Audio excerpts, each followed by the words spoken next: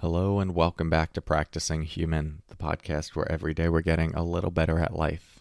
I'm your host, Corey Mascara, and in today's episode, we're going to talk about self-trust. More to come on that in a moment. First, let's settle in together with the sound of the bells.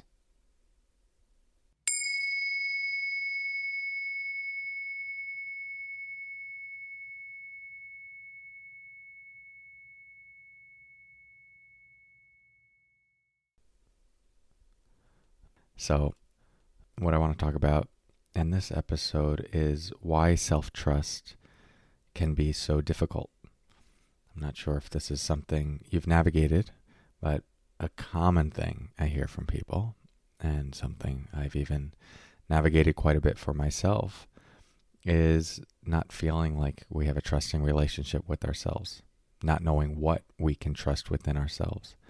And this is especially true if we've made decisions in the past that have seemingly led to undesirable outcomes or more pain. It leads us to start questioning what in me is trustworthy. And can I trust myself to make decisions in this life that will take care of me? And then what does it actually mean for something to take care of you? So that's what I want to drill into here. And this is why self-trust gets difficult, because there is a lot of noise in the system, the mind-body system. A lot of thoughts, beliefs, ideas happening all in the mind. And in the body, a lot of emotional responses, conditioned nervous system responses, trauma responses, all of which is designed to keep you safe, get you praise, get you connection, get you love. And so you have this mind-body system, this human form, that is swimming in this world, this planet, sort of just plopped here, trying to figure out how to get these basic needs met, and all these learnings that happened along the way. And it shows up as activation. It shows up as an agitated system.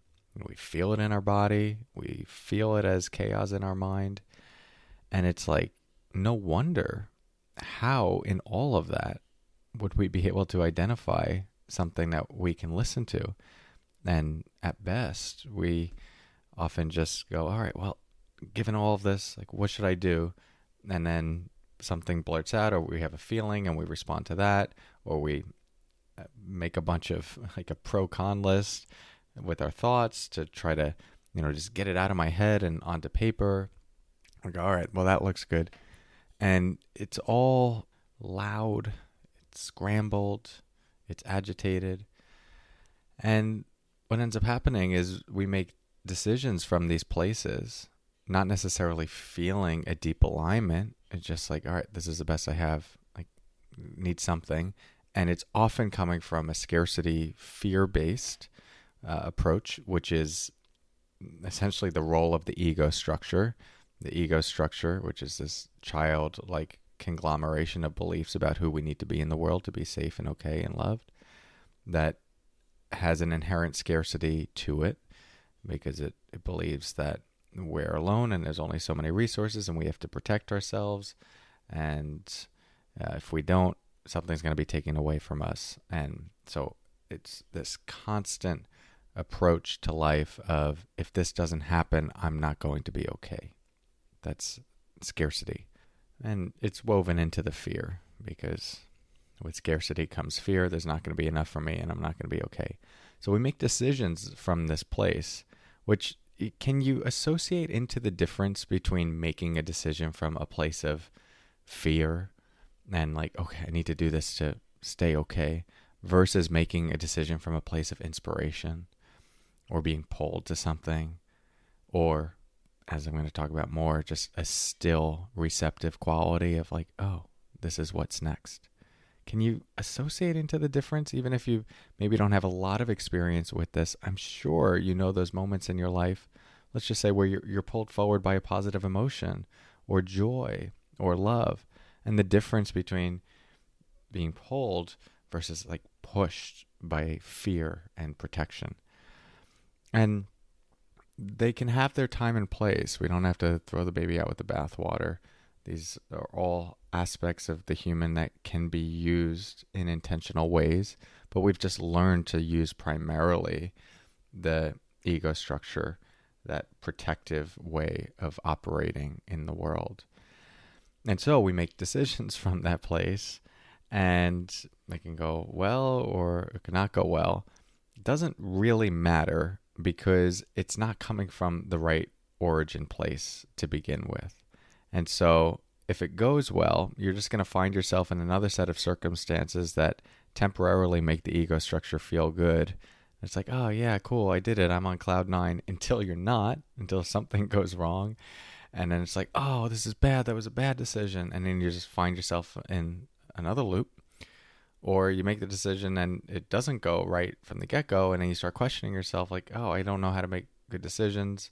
I don't trust myself. I always get myself caught in the same rut. And so if it's coming from the ego structure, at best, what you'll get is a future moment where the external variables are arranged in a particular way that seemingly confirm the decision that you made. But it's not real. It's fragile. You could even call it, luck in a sense. And it doesn't have depth and rootedness. It's not to minimize that you can develop a certain skill set for, predicting things and making decisions that impact the relative world in a relatively good way. However, when we're talking about alignment and connection with yourself and leading a life that leads to openness and freedom, and that sense at the end of the day that just I am living what is true to me, it does not come from that place of mind. That mind is in service to something deeper. It can be used to support something deeper, but it doesn't start there. It can't start there, because that's young stuff. That's other people's stuff. The ego structure is it's conditioning. And so this is why we struggle with self-trust, because we're making decisions from these places, and it's just a lose-lose situation. Lose-lose in the sense of like sometimes it feels like a win, but it can never last. You just need to then require the world to exist in a certain way to confirm some idea that you previously had. And this is why it's often only when stuff hits the fan where you are troubled into a deeper conversation with yourself and something deeper within you. Because many people can live lives that are good for a long period of time and just feel like, yeah, I got this. I know what I'm doing. I'm coasting along. I make all the right decisions till bam, something happens. There's something gets triggered in you that, was dormant for a while. Or you get put in a relationship or a job, or you have kids, or someone passes away, and it brings up something in you that you no longer have the resources for. And all that little ego skill set, it just doesn't help you. And that's where you're then invited and often collapse into a deeper inquiry. Just what can I trust within myself?